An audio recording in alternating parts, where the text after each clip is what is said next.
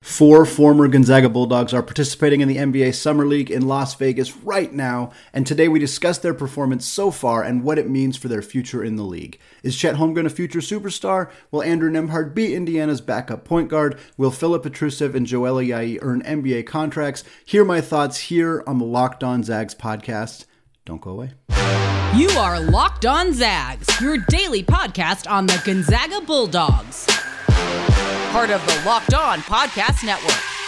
Your team every day. What is going on, y'all? Welcome to the Locked On Zags podcast, part of the Locked On Podcast Network, your team every day. I am your host and longtime Gonzaga podcaster, Andy Patton, here to bring you news and updates on all things Zag athletics. I'd like to thank LinkedIn Jobs for being the official college recruiting sponsor across the Locked On College Network. LinkedIn Jobs helps you find the candidates you want to talk to faster. Post your job for free at linkedin.com/lockedoncollege. Terms and conditions apply. I also want to thank all of you who have continued to make Locked On Zags your first listen of the day, as well as those of you who have checked the show out on YouTube. We are very, very close to hitting the 800 subscriber mark, which is an incredible awesome number. I appreciate every single one of you, but the goal is 1,000, so we're still about 200 or so away. If you are listening to this and you have not done so yet, just go to youtube.com, search Locked On Zags, find the channel, hit that subscribe button. All right, we're talking about the four Zags in the Summer League today.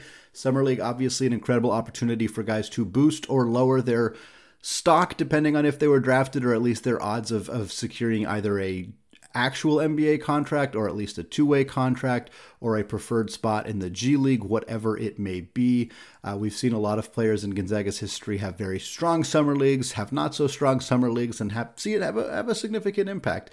Obviously, the primary focus for most in summer league is how the new rookies look, particularly the high-end rookies. Of course, that's why there's been so much attention put on how Chet Holmgren has performed for Oklahoma City, which we're going to talk about here in the first segment. But there's also been attention on Jabari Smith Jr. with Houston, with Paolo Banchero, who did not play on Monday evening against Chet Holmgren. It was going to be another Chet versus Paolo matchup. Everybody was pumped about it. The first time since November these two guys have played each other. Orlando opted to hold Paolo out for the rest of Summer League. It's not a decision I would make. I understand that teams don't want to have their prized new rookies get hurt before the season even starts. I totally understand that. As a Portland Trail Blazers fan, I definitely get it. Shaedon Sharpe has already been injured 5 minutes into his first Summer League career, and the Blazers have a long history of seeing their draft picks get hurt. But at the same time, none of these rookies are finished products. None of them, nobody. Even a lot of the second-year guys are not finished products. And so any opportunities to get these guys to get better seems like something you should be taking advantage of. Yeah, I'm a little bitter that we didn't get to see Chet versus Paolo. I think that would have been super fun. It was definitely something I was looking forward to talking about on the podcast, but alas, it is what it is.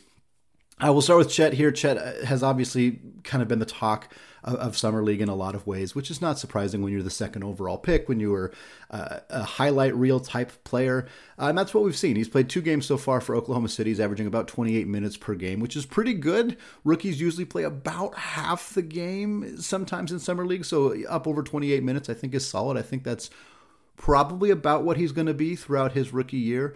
I would be surprised if he played a whole lot more than 30 minutes per night consistently as just a younger guy for a team that's not really contending.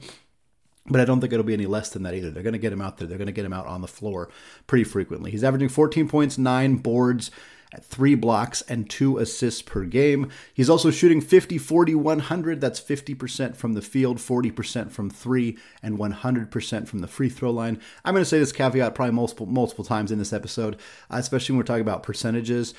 It's a very, very, very small sample size. It's 2 games. Every single one of these guys has played 2 games. So we're not talking about numbers that are really going to dramatically, they're not necessarily super significant. The reason I bring these up for Chet is because he made it clear that one of his goals getting into the NBA is to be a 50, 40, 90 guy. Again, 50% from the field, 40% from 3, 90% from the free throw line. It's a rare accomplishment. It's something that is sometimes done by guys who don't play all that much, which makes a little bit more sense because it's easier to hit those high numbers of high volume guys who've done it. It's very rare. Steve Nash is a guy who's done it, but he's also a 2-time MVP. So we're talking about like really, really good players to do that. Chet has the ability to do that. 90% from the free throw line is not easy. That's a very, very tough one. I think 50% from the field is something he's very capable of doing, especially if he scores a lot of his points on lobs and easy shots around the rim. 40% from three, we know he's capable of doing that. Again, that's not easy, but he's definitely capable of doing it. So I think the fact that he has hit those numbers quite easily through his first couple Summer League games, again, hard to glean too much from that after just a couple of games, especially when you consider that this competition level is better than college, but it's not the NBA yet either. A lot of the damage he has done has been against guys like Taco Fall, guys like Kenneth Lofton. Like, he hasn't played against legitimate, like, even rotation NBA players just yet. I don't think that that's a reason to discount some of the stuff that he's done, because he's done some really incredible things. If you haven't been watching, there's tons of highlights all over Twitter. There's highlights on the ScoreZagScore.com website. You can check them out there. He has been a human highlight reel for his first couple of games in Oklahoma City. We've seen him block shots at the rim against guys who are 100 pounds heavier than him, like Kofi Cockburn, the big man from Illinois who got his shot rejected early on against Chet Holmgren in his first game. We've seen him go behind the back and then hit pull-up three-pointers, something he did not do at Gonzaga. I wanted point this out here because I've seen this comment on YouTube a few times. I've also seen it just kind of going through Twitter. People have seen Chet Holmgren's performance through the first couple of games, and one of the first things they think is like, oh, Mark Few used him incorrectly. There's probably a larger conversation there just in general, but I don't think Mark Few used Chet Holmgren incorrectly. Chet Holmgren also does not believe that Mark Few used him incorrectly. He went on Twitter and defended Mark Few, defended Drew Timme, said no, like, Drew Timme was an elite player, is an elite player, high-level scorer, low-post player. Like, he should be the one the offense should be going through. And I don't disagree. Chet Holmgren, yeah, the pull-up threes are nice, but that's not ever been something that Mark Few has really encouraged his players to do, and that's still a lower percentage shot than going to Drew Timme in the paint. Yeah, there was some times last year that Chet Holmgren kind of disappeared offensively, and part of that may have been some strange decision-making by Mark Few, some things that maybe I wouldn't have done, and I can understand a little bit of criticism there, but I don't think that that Chet Holmgren having a few good games in Summer League all of a sudden means that Mark Few just completely fumbled the bag or used him incorrectly. I just don't think that that's necessarily true. More good things for Chet Holmgren. He's acclimating really well to his teammates. And for Oklahoma City, many of those teammates are going to be his teammates going forward. Josh Giddey is participating in the Summer League. Giddey was very, very good for Oklahoma City last year as a rookie, to the point where some people were kind of questioning why he's even playing in Summer League. Again, I think the more reps you can get your younger guys, the better. And in this case, having Giddey and Holmgren get familiar with each other, learn how to play off screens off each other, all of that stuff is very, very good thing for Oklahoma City's future. He's also acclimating well to his other teammate, Santa Clara guard Jalen Williams, who has looked very good through his first couple of games in the Summer League. I think a guy who reasonably looks like he's going to pan out as the 12th overall pick, which, you know, he was a guy who was barely on the draft radar even after the season. Even after the year ended, there was not a lot of talk about Jalen Williams. Oh, maybe he's a second-round pick. Maybe he's a priority free agent or a two-way contract guy. And then he had a monster Summer League. His measurements were through the roof. He has a huge wingspan, can jump out of the freaking gym. And so he got a ton of attention for that. And then he gets picked 12th overall after, again, being a guy that wasn't even on the draft radar. Now we're talking about a lottery pick. But he looks awesome. Alongside Chet Holmgren, I think that Chet is acclimating well with his new teammates, which is excellent. Creating his own shot, I think that's huge. It's something that one of Chet's biggest skill sets is he doesn't need the ball in his hands to score. He doesn't need to be a high-volume guy in order to be a very, very effective offensive player.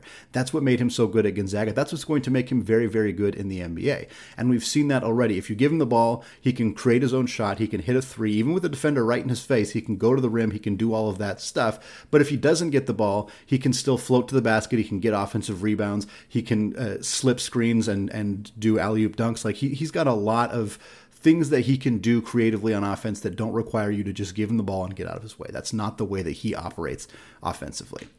The bad stuff, we're doing good and bad for all of these guys. There's not a lot of bad stuff for Chet Holmgren. I think one thing that stands out is that he's turning the ball over a lot. That's not unexpected for a 19, 20-year-old rookie. He did have some turnover issues at Gonzaga. There was a lot of times where the high-low offense, he would just make a bad pass. Either he had the right idea and he just didn't execute the pass very well, or he tried to force a pass that wasn't there.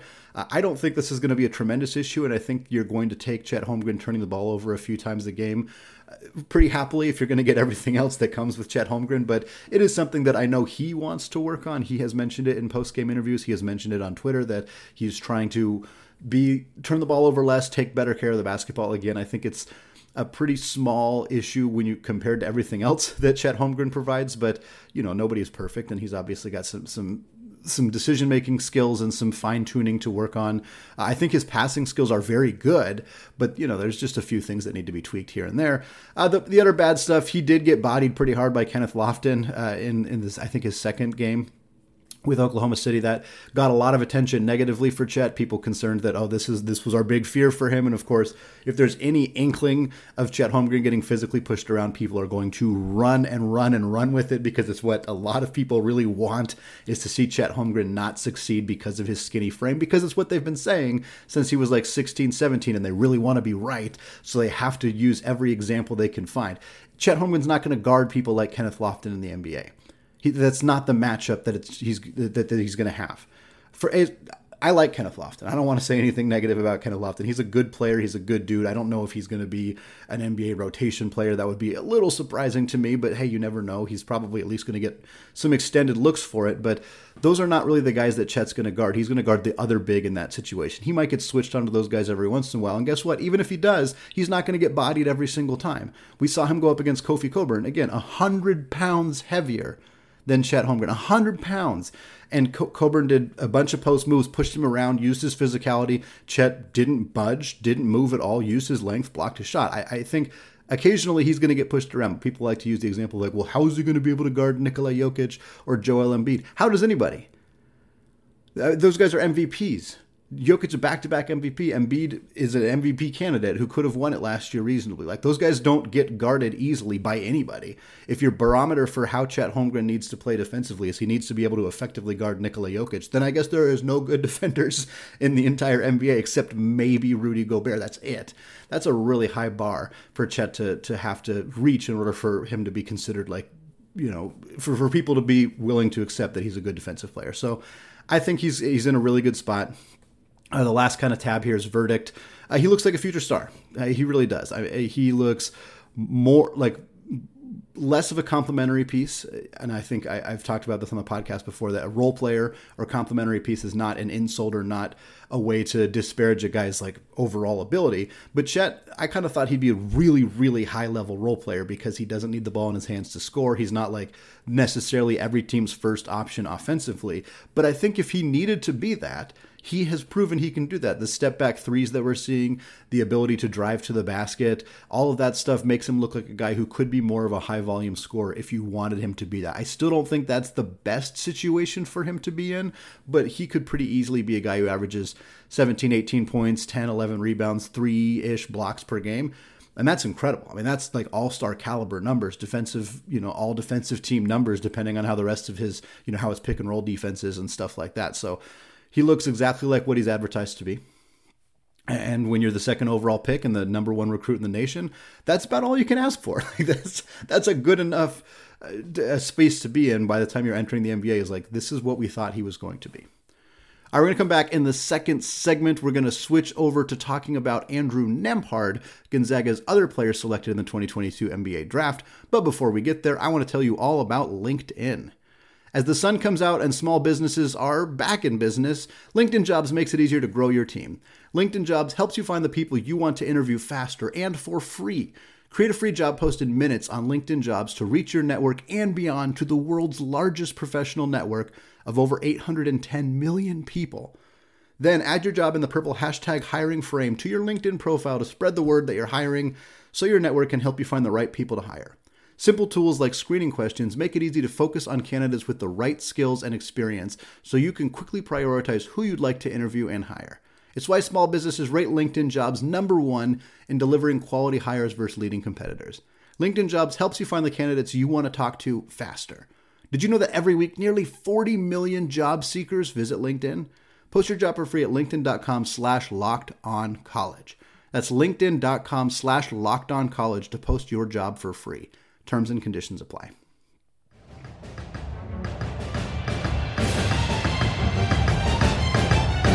All right, segment 2, still Andy Patton, still Locked On Zags.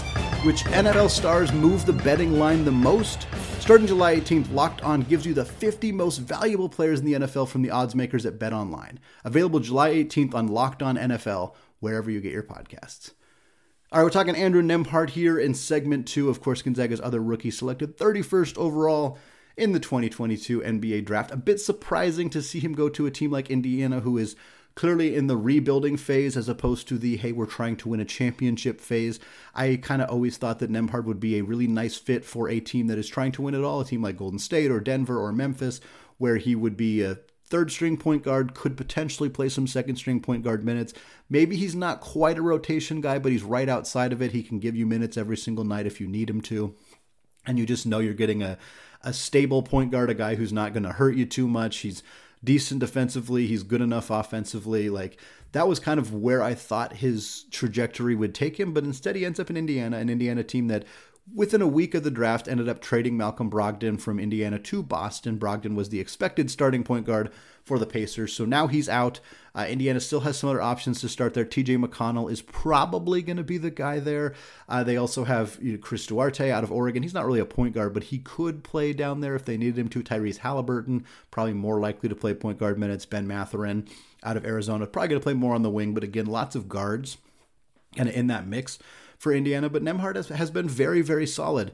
He's played 2 games again through the summer league so far. He's playing about 26 minutes per night again. You like to see those guys get a significant amount of run early in their career in summer league. It makes sense that a player you drafted in the draft, you want to see as much of them as possible. So here he is playing 26 minutes per night. He's averaging 9 points, 5 boards, and 4 assists, and also averaging 1.5 steals per game. That is fantastic, doing a little bit of everything for the Pacers so far in Summer League. The good stuff, he's shooting 50% from 3. Now, it's 1 for 2. So I don't really want to emphasize that point too much. 1 for 2 on threes. But it's nice that he's knocking them down. This is the biggest thing for Nembhard. He has had one really successful outside shooting season, and it was last year for Gonzaga. And again, he wasn't elite. He didn't shoot 40+%. He was good last year as a three-point shooter. The rest of his collegiate career, he was not quite good. He was a little bit below average as a three-point shooter. So the biggest thing for me is, can he consistently knock down open shots? Can he consistently knock down, like, we know that mid-range is money. He's always been a phenomenal mid-range scorer, but can he extend that to the three-point line? Can he make defenses respect him as an outside shooter? Because if not, that's going to make his path to playing time in the NBA way, way harder.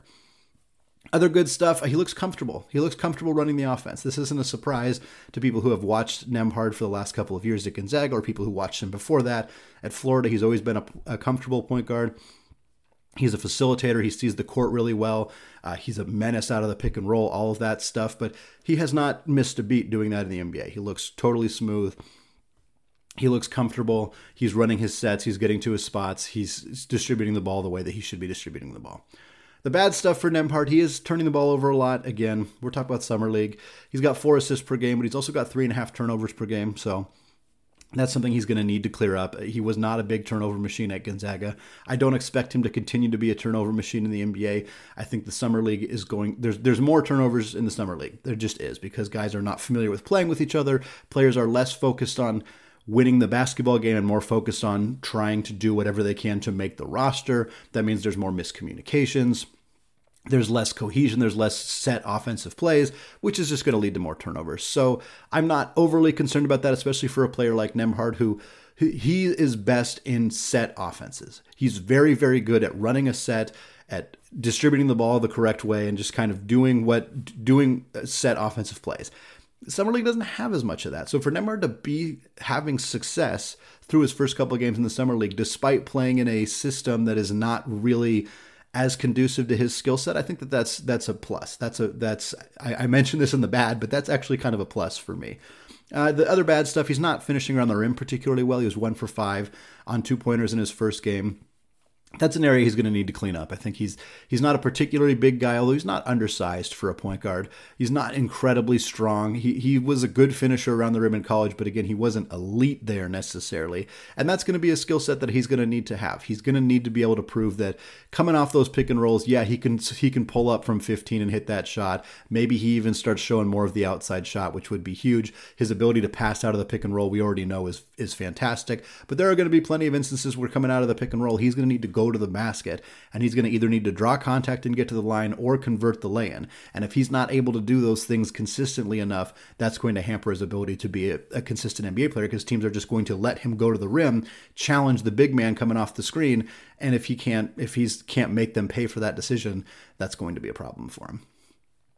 The verdict for Nembhard is pretty simple. He needs to finish more around the rim.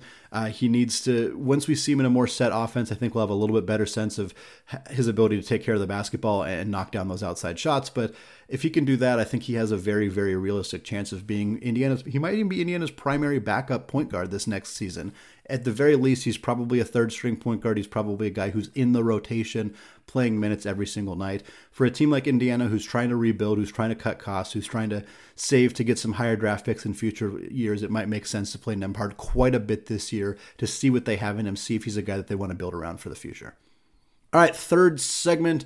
We got two more players to talk about, Joel Ayayi and Filip Petrusev, playing for the Atlanta Hawks and the Philadelphia 76ers, respectively. But before we get there, I want to tell you all about BetOnline.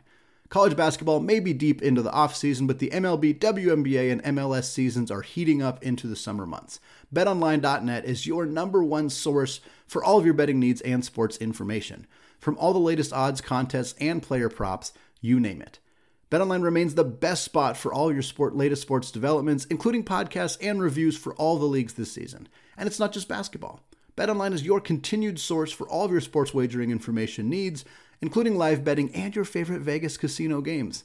They even have lines for coaching changes across every major sport, so even in the offseason, you can get your fix. Head to the website today or use your mobile device to learn more about the trends in action. BetOnline, where the game starts.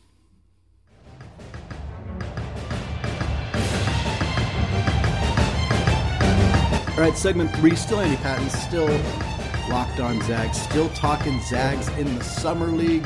Closing out the show today with two more Zags, Joel Ayayi playing for the Atlanta Hawks and Filip Petrusev playing for the Philadelphia 76ers. We will start with Joel. Joel has played 2 games with Atlanta. He's playing about 20 minutes per night. He's averaging 5 points, 4 boards, 1.5 assists, and 2 steals per game. The good news for Joel is the good news that we always have for Joel. He's moving extremely well without the basketball. Again, he's a guy who doesn't need the ball in his hands a lot to have an impact offensively. He can move well without the basketball. He's a great cutter to the rim. He's great at coming off screens on the weak side. He's a good catch and shoot player. Like, he is doing a lot of things where he can prove he can be a complementary piece on the court, a guy who maybe goes 3 or 4 possessions without touching the basketball, but still ends up giving you points. He still ends up contributing defensively. He still ends up doing the things that you need him to do.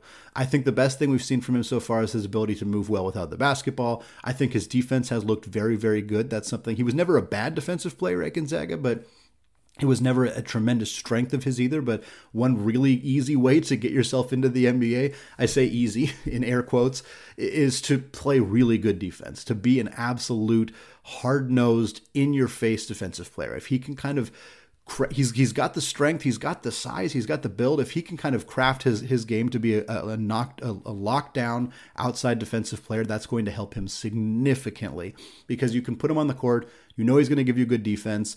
You know he's not going to need the ball in his hands a bunch to be effective offensively. He might knock down some open threes. He might make some backdoor cuts and get some easy lay-ins. He might grab some offensive boards and get some putbacks. That's another one of his strengths as well. He only has 2 turnovers. That's another one. That's a huge plus for him as a guy who he's not going to hurt you offensively. Again, he doesn't have the ball in his hands a whole bunch, but he's also not turning it over. He's not making mistakes with the basketball. He's not giving it back up to the other team. And then after his first game in Atlanta, Nick Van Exel, the head coach for the Summer League team for the Atlanta Hawks, also a very long-time NBA point guard, multiple-time All-Star. He praised Ayayi a lot. He talked about how smart of a basketball player he is, how much he helps them on the floor. So it can't hurt to have another guy like Van Exel in your corner and advocating for you as an NBA player. The bad news, he's 0 for 3 from 3. Again, we're talking about a small sample size here, but that's a part of his game that needs to be there. In the modern NBA, you need to be able to hit open threes. You just need to. You cannot, especially unless you're over 6'10", you pretty much have to have an outside shot in your game. And Joel, he does. He showed it in college. He showed it in the G League last year. It's there, but he needs to prove it. People need to see it. They need to know that it's there. If there's any doubt that it's there, everything else that he brings positively to the table gets a little bit wiped out by the fact that he's not a consistent knockdown shooter. Again, we're talking about 3 attempts through 2 games. This is a very, very small sample size. But in Summer League, you get pretty heavily scrutinized just based on a few games, which is hard. It kind of hurt him a lot last year, unfortunately. He had a bad Summer League. So hopefully he can continue to show some improvement in that area. And then he's not really hunting his own shot. Again, that's just not really a strength of his game. It was an advantage for Gonzaga when they had so many other kind of ball dominant players that he could play off the ball. He didn't need the basketball in his hands to score. But I think you need to see him do a little bit more of that. NBA teams want to see a guy who can go get their own bucket if they need to, a guy who can dominate with the ball in his hands and can also dominate without it. And I think Joel hasn't quite showed enough of that yet. So that's my verdict on Joel right now. He hasn't quite done enough to secure a two-way contract. Two-way contracts are hard. There's only like 50 or 60 or so of them at a time. There's a lot of really good players who are just on the cusp of being NBA players. I think he's good enough to be a two-way player. I think he's good enough to be a end-of-the-bench rotation player or just end-of-the-bench player in the NBA, but he hasn't quite done enough to show that yet. So hopefully he has a few really good games in the last week here of Summer League and can kind of push the envelope a little bit and maybe get some more attention. Finally, we're going to finish the show out talking about Filip Petrusev. A quick backstory on Phil for those who don't remember. His final season at Gonzaga was the 2019-2020 season. He averaged 17.5 points, 8 rebounds per game, was all WCC Player of the Year. Fantastic year, starting ahead of a freshman named Drew Timme at the time. Petrusev did not want to return to Gonzaga, but he was also not ready for the NBA, so he opted to sign a professional contract in Belgrade, Serbia with Mega BMAX, where he was the MVP of the league, averaged 24 points, shot 42% from 3, looked like a completely different player. He was going coast to coast. He was taking pull-up threes. Like, he was a completely different player. That led to him getting selected 50th overall by the Philadelphia 76ers in 2021. Philadelphia didn't have a spot for him that year, so they sent him back over to Europe. He signed a 1-year deal in Turkey. Didn't have quite as much success. There was a little bit of... The coach didn't like Phil over there and straight up said it, like, we're kind of happy he's not going to be on the team next year, which is odd. I don't know the full story there. He was good. He averaged 15 and 6, I think, in 13 games, but he played only 23 minutes per night. So he was very productive over there. But now he's back. He's here. He just had a great article with Keith Pompey, of the Philadelphia Inquirer, talking about how I only sign 1-year contracts in Europe for a reason. My goal is to be here. I came here to the Summer League to make the NBA roster. Philadelphia doesn't have any roster spots open. Both their 2-way contracts are already gone. So it's going to be a pretty tough uphill battle. And quite frankly, Phil hasn't done enough in his first 2 games. He's only played about 12 minutes per night, which is part of the problem. He only played 8 minutes in his first game. I think he played about 15 or so in his second game. He's averaging 2 points, 2.5 boards, 1.5 assists, and 1.5 steals per game.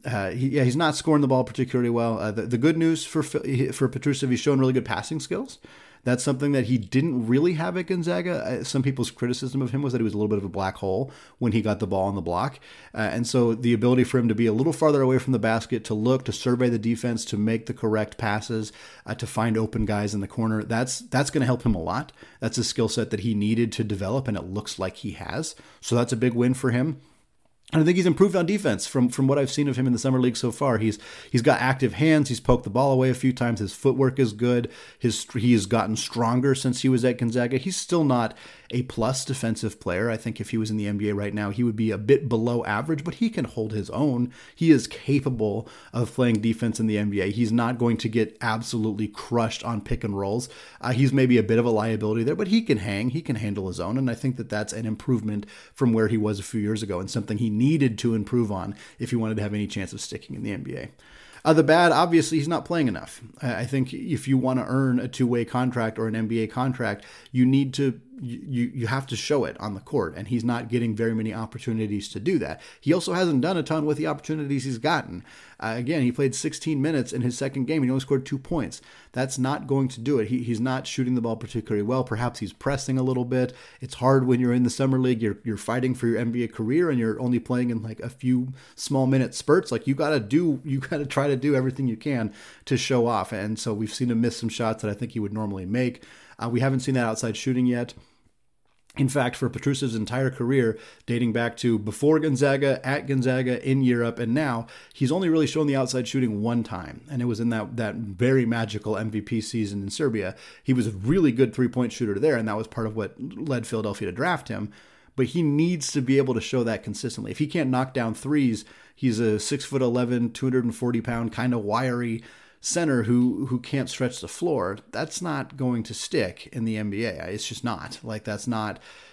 Drew Timme is bigger and stronger and a better low post scorer, and he's probably not going to stick in the NBA unless he can at least capably stretch the defense a little bit. And so for Petrusev, if he can't do that, that's going to be a big problem for him. So that's the verdict, and that's it. He needs to show more of that. He needs to show more shooting. He needs to show more playmaking, I think, a little bit more of an ability to do something with the basketball away from right underneath the basket, basically. If he doesn't do that stuff, he's probably going to be back in Europe. And there's nothing wrong with that. He can go back to Europe. He can play another very successful season. He can try again. I think Philadelphia is invested in at least trying to make this work with him. And I think if they were to release him from his contract and he were to become a free agent, he would come back for Summer League next year. He'd get some looks like people want. I think that there's enough belief in Petrusev that teams are going to continue to give him a shot. But there are still some holes in his game that if he does not correct them or is unable to correct them, it's probably going to prevent him from being a guy who sticks in the NBA long term.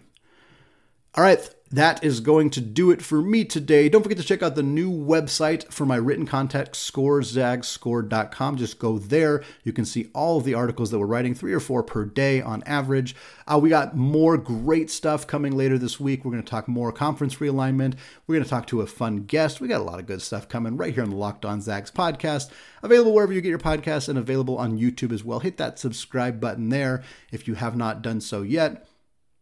Finally, thank you for making Locked On Zags your first listen of the day. Locked On WCC doesn't exist yet, but you can get more informed on the West Coast happenings by making Locked On Pac-12 your second listen of the day.